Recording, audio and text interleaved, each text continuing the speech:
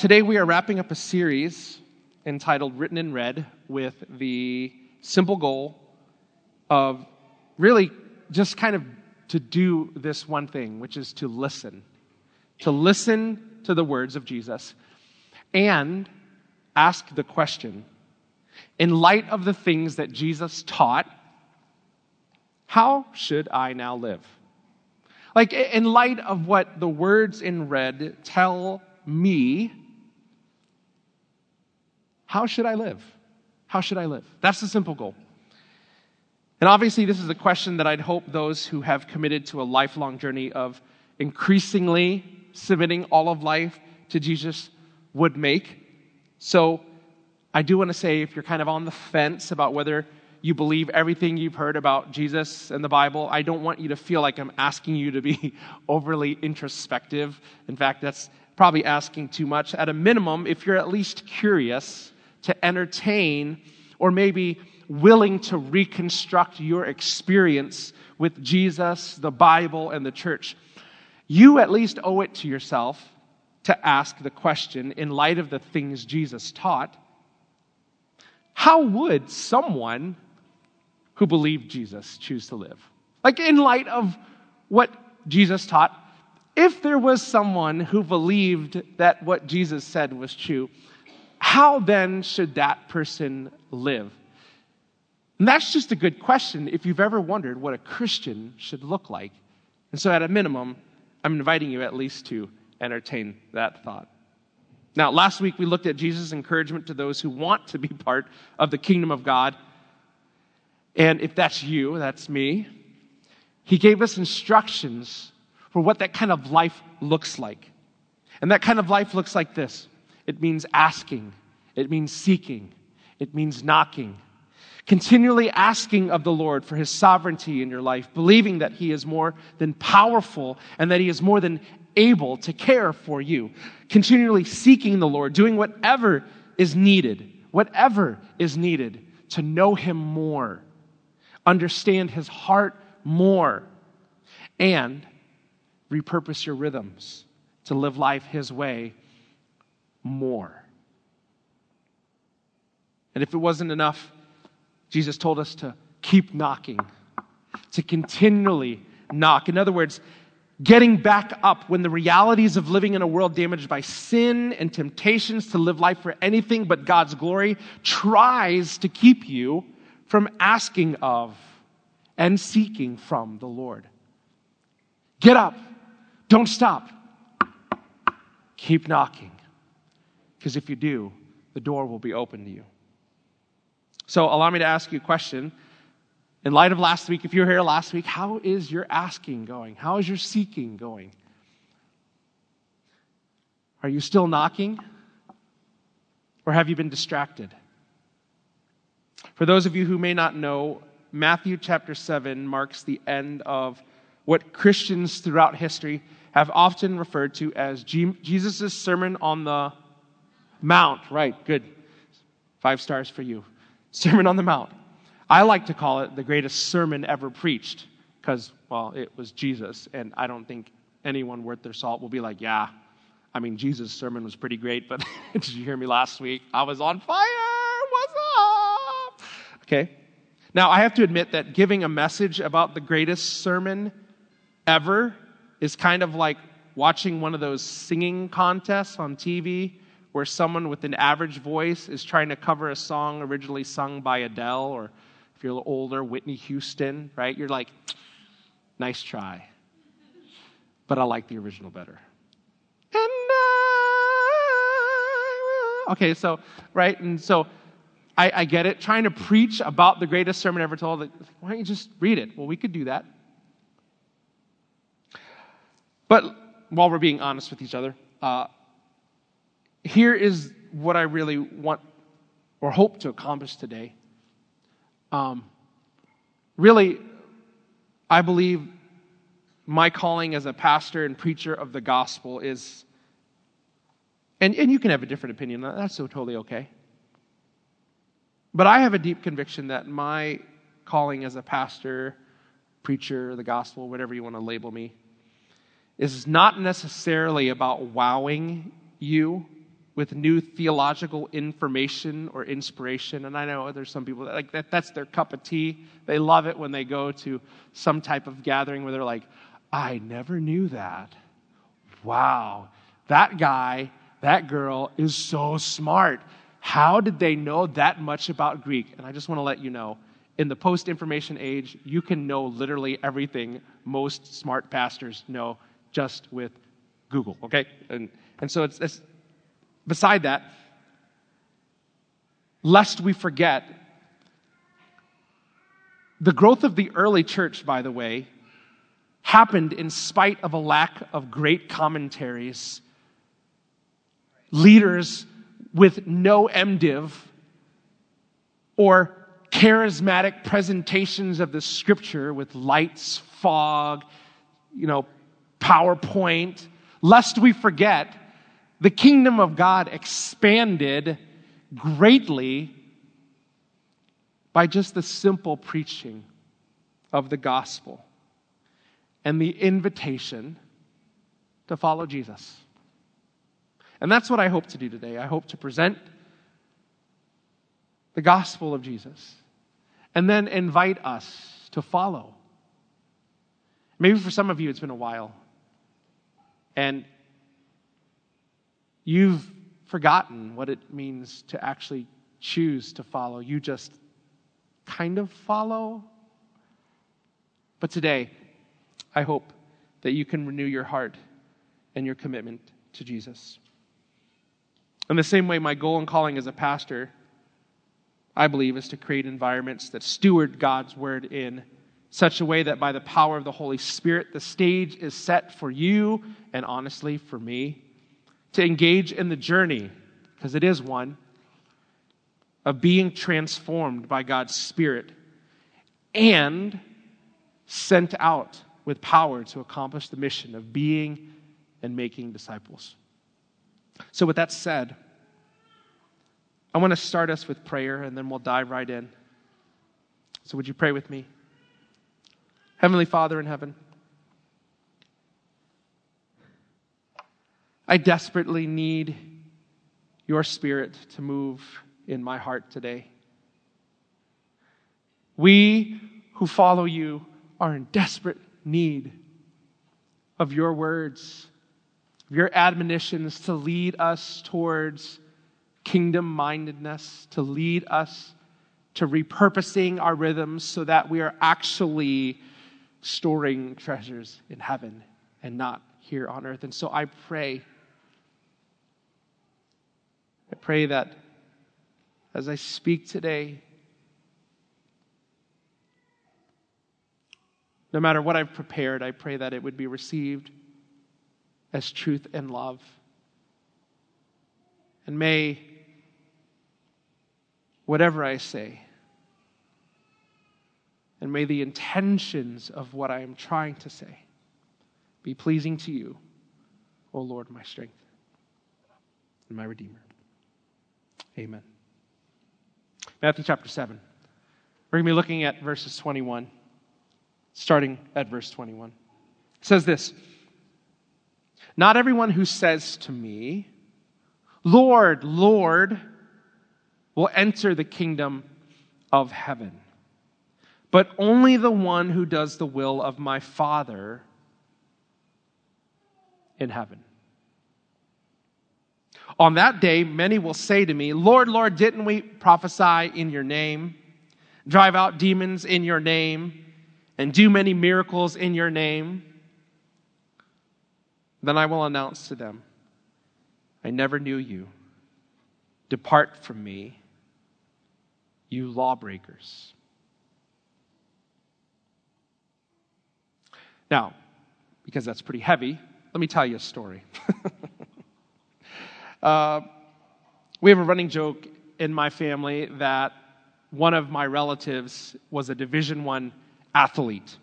The truth was, while he did go to a Division I school, the extent of his Division I athletic career was defined by his participation on the practice squad for his college's women's basketball team. Okay, so we have the joke like, "Oh, he's a Division I athlete." Well, he was on the practice squad. Practice squad Okay, well, that's still good. Well, it was a practice squad for the women's basketball team. Oh, okay.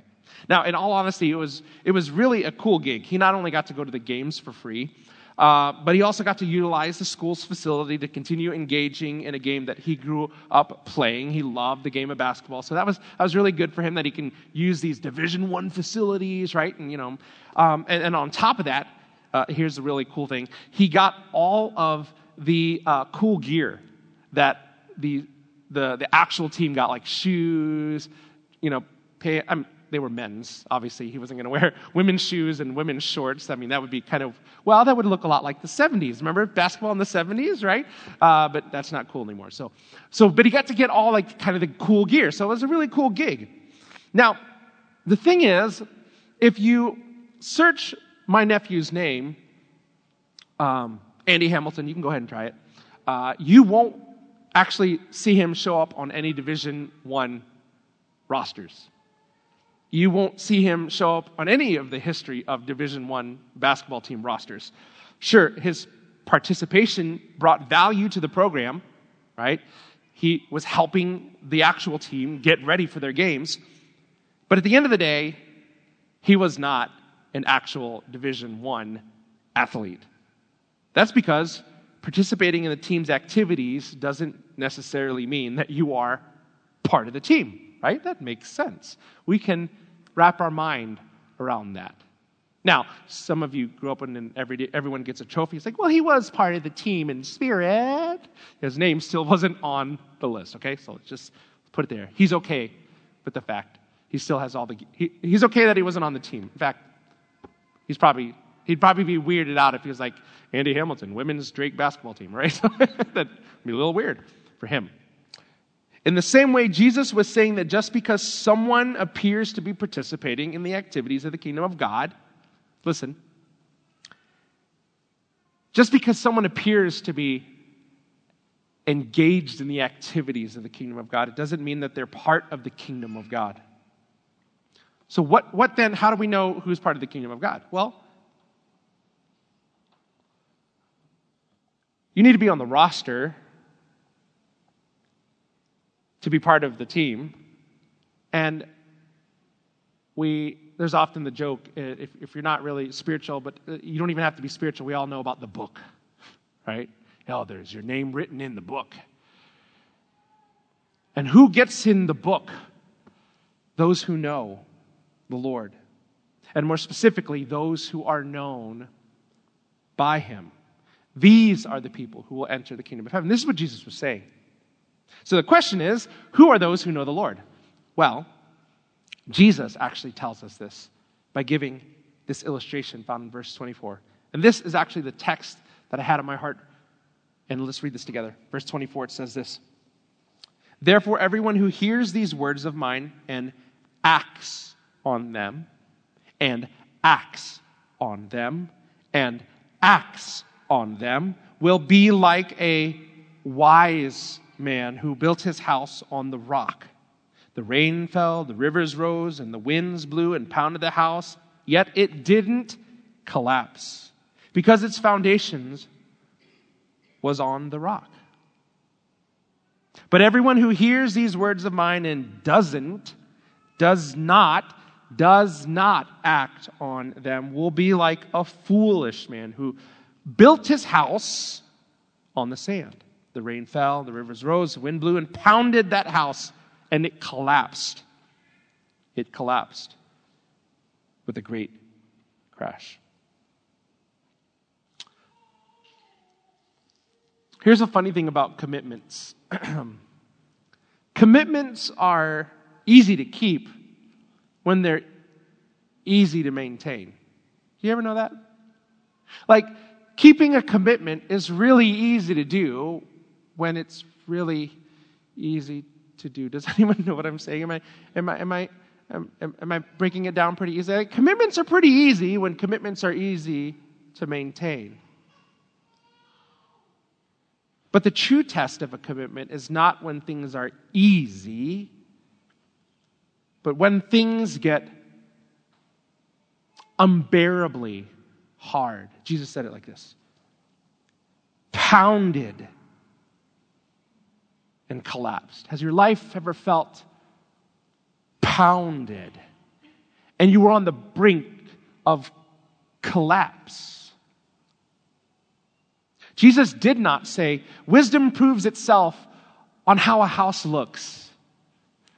Wisdom proves itself by its ability to have a 20 by 20 back porch with a slide out. Better yet, French doors. Wisdom proves itself by being able to have a great curbside appeal. Is that what it says? No, it doesn't say that. Jesus says that wisdom proves itself when righteousness is displayed. Because in spite of hardships, this is not at all different than what Jesus was trying to communicate when he started his Sermon on the Mount. Remember, he's ending his message, but do you remember how he started it? Turn with me to Matthew chapter 5. It's just a few verses over, a few chapters over, a few pages over. That's what I meant to say. Oh, come on. You can do it. There it is. Listen to what Jesus says. Starting at verse 3. Blessed are the poor in spirit, for the kingdom of heaven is theirs. Blessed are those who mourn, for they will be comforted. Blessed are the humble, for they will inherit the earth. Blessed are those who hunger and thirst for righteousness, for they will be filled.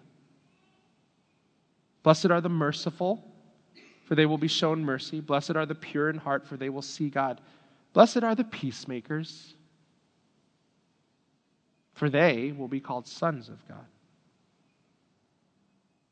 Blessed are those who are persecuted because of righteousness, for the kingdom of heaven is theirs.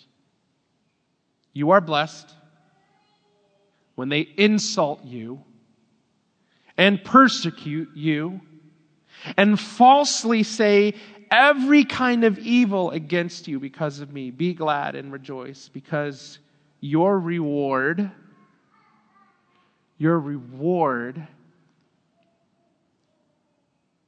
is great in heaven. For that is how they persecuted the prophets who were before you.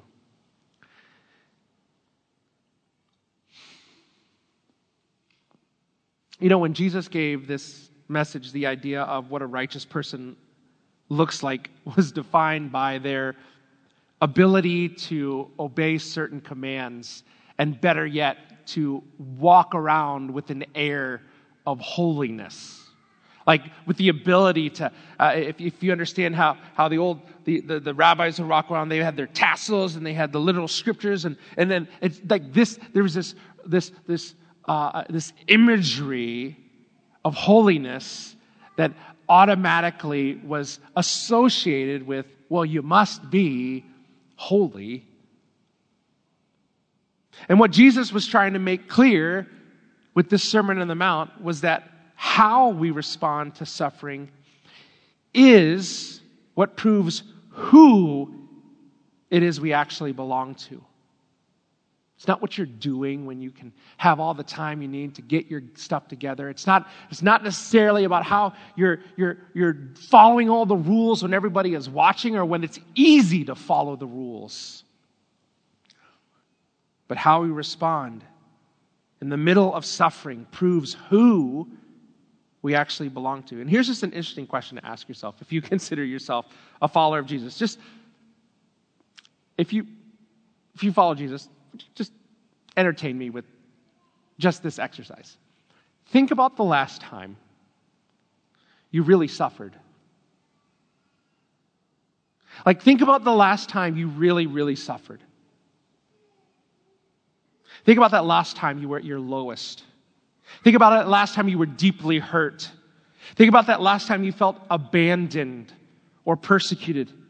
Think about that last time that maybe you self-destructed and you took it too far and you did what you knew wasn't good for you. Remember that time. Think about that time maybe you were overwhelmed with anxiety, and worry, and fear. Think about that time when everything in life was spinning out of control despite all of your attempts to live a life honoring to Jesus.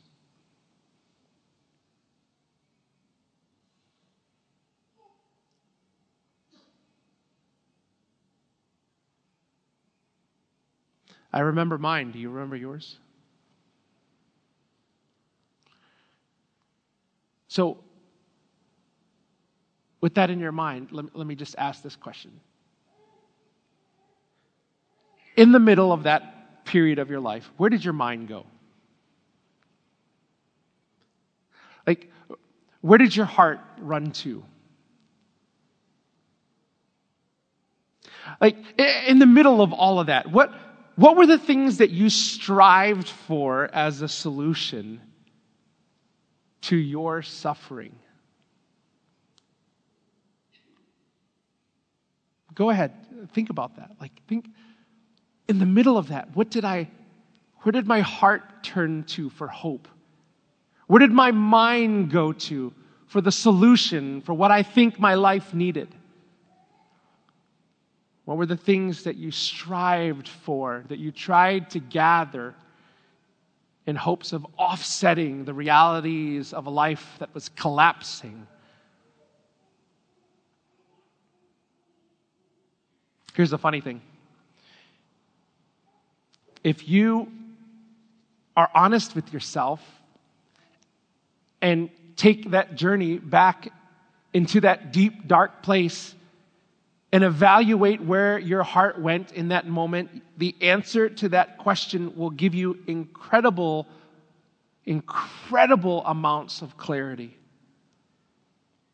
on where the foundation of your heart laid.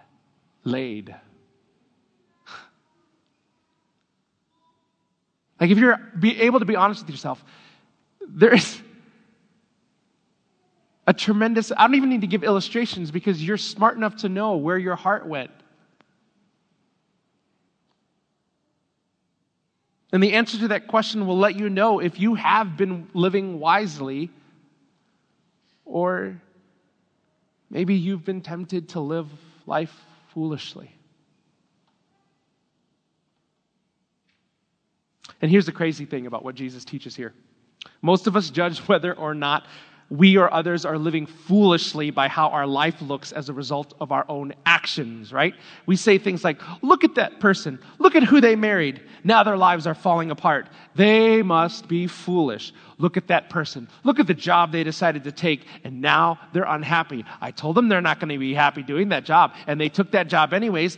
Now they must be what? Foolish. Look at that person. Look at how they decided to spend their money. Even though I told them not to do that. Even though their mom told them not to do it that way. Even if God told them not to do it that way. Look at how they're spending their money. Now they're broke. Look, they must be what?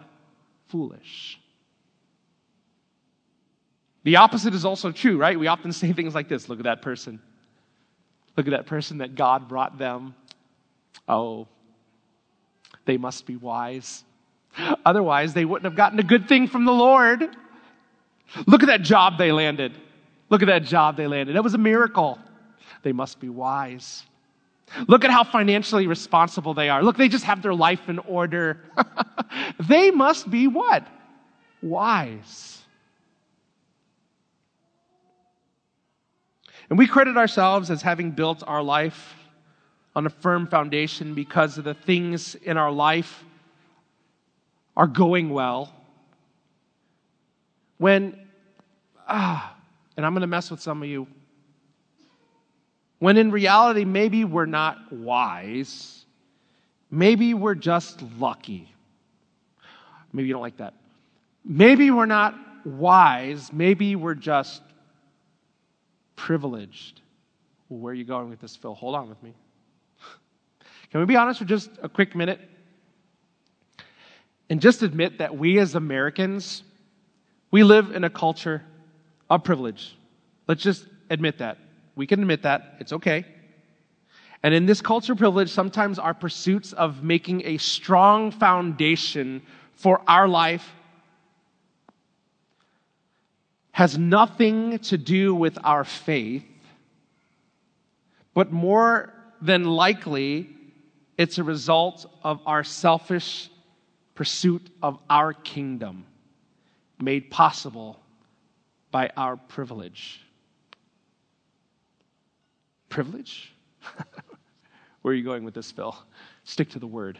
I like you better when you do that. Listen, it's easy to make it look like you're wise by pursuing a job you love and find meaning in when you have been blessed with the opportunity to have a college education. Something that only 6.7% of the world has. Like, you realize that. Easy. Oh, pursue your dreams. I can say that to my kids.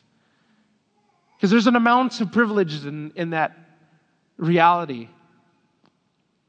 But even as I was talking to my mom and about life in the Philippines and back in the day, and when you live in countries that aren't like ours, you don't sometimes get a choice.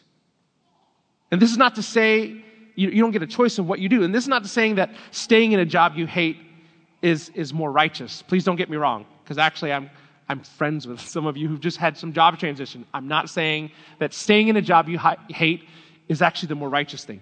Sometimes that is the wise thing. But the truth of the gospel still remains that we should be able to work as unto the Lord no matter what the realities of your occupational life look like, especially if the reality of life looks like something no one would choose to go through. This is what Paul was communicating when he said this in Colossians 3. Slaves. When was the last time someone said, I want to grow up and be a slave? Nobody. What does Paul have to say? Slaves, obey your masters in everything.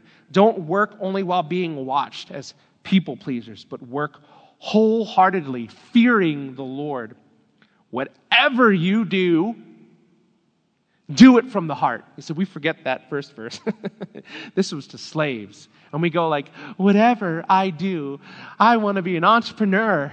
Whatever I do, I'm going to do it for the Lord, for His glory. We forget the context. This is to slaves.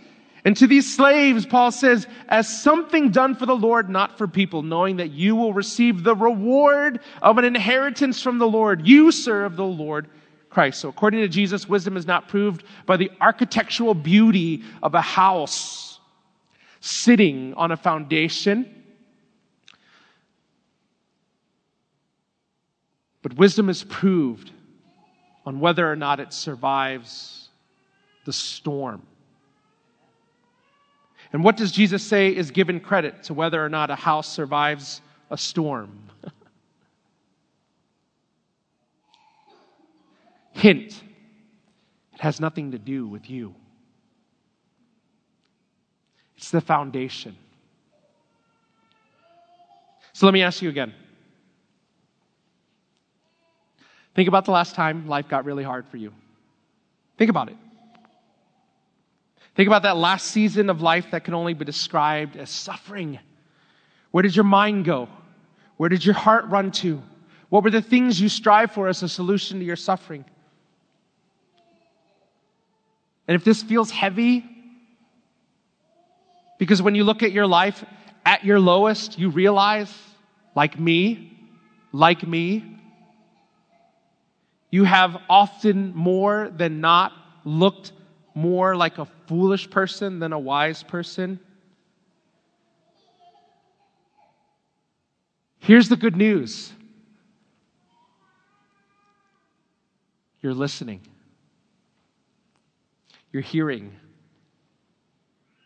Like if in all of this, looking at what Jesus said, we find ourselves going, oh no! I think my heart, I don't know. Is it built on the sand? Or is it built on the rock? You're listening. You're listening. And in this moment right now, you're hearing Jesus, and you can choose not to just hear Jesus' words, but act on them. This is the good news.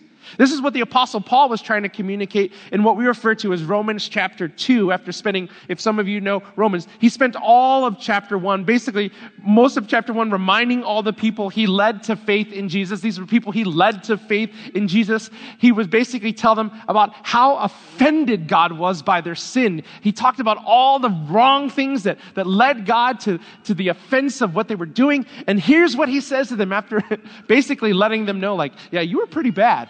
Like you were pretty bad. In fact, God gave over to yourselves and to the lies of living. And this is what he says in Romans chapter 2. And he goes, don't you see how wonderfully kind? Because he goes back and he says, yeah, but God has saved you, right? Yeah. And then he goes, here's the reason why. Don't you see how wonderfully kind, tolerant, and patient God is with you? Does this mean nothing to you? Can't you see that his kindness is intended to turn you from your sin? The good news is that if you're often ashamed of what is revealed in you, when you go through times of trouble, you are now in the know of what your life has been built on or what has been tempted to be built on.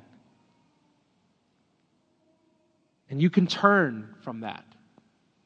And you can build your foundation on Jesus.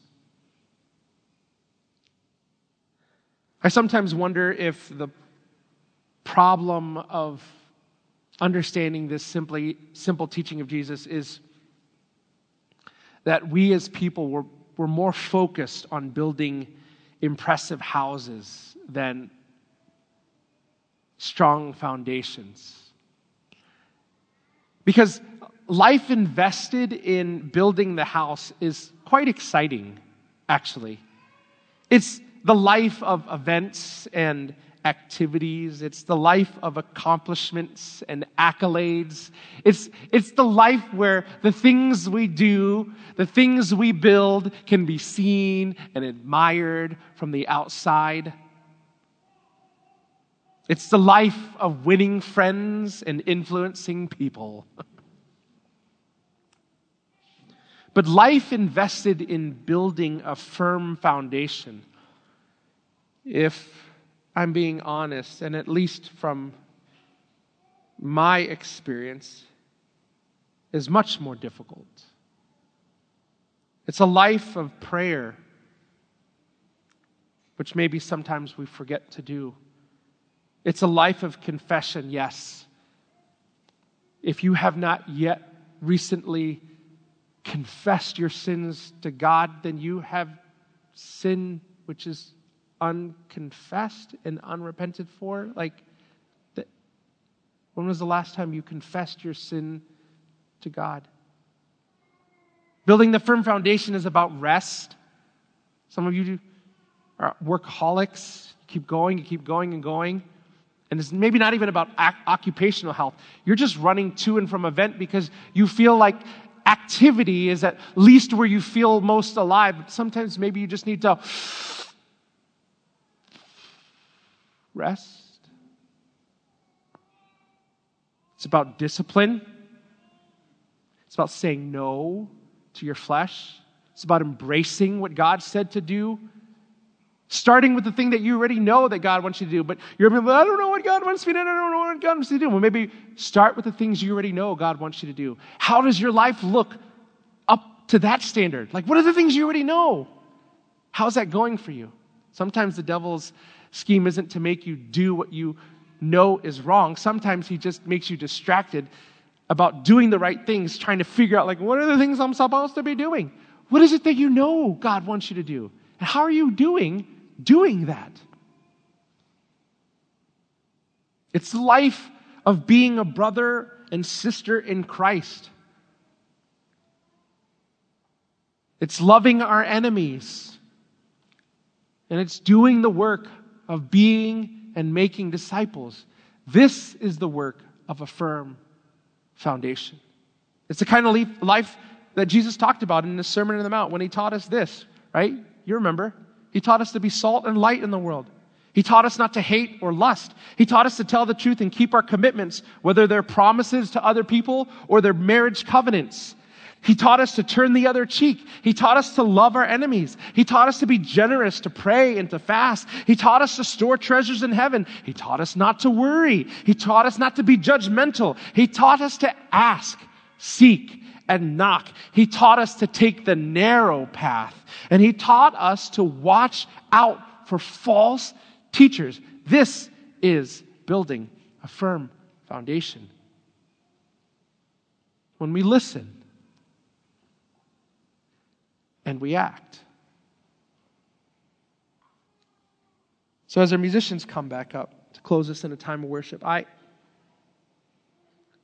want to leave us with something that a pastor and seminary professor, Dr. Kent Hughes, he writes a lot of commentaries, and if you're really nerdy on that kind of stuff, he's popular. But he wrote a commentary on the Sermon on the Mount that I love, and he wrote beautifully about this passage of Scripture. And I just kind of want to leave us with these questions that he asks regarding this part of Matthew chapter 7. And here's what he says. Do you know Christ? Or do you just know the vocabulary? Do you have a relationship with Jesus Christ? Or are you riding on your heritage? Is the fruit of the Spirit evident in your life?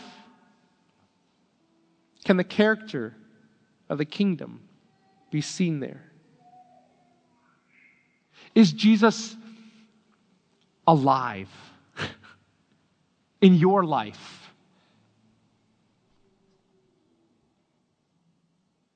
And then he asks this question, which is the hardest one to answer. Do you love him?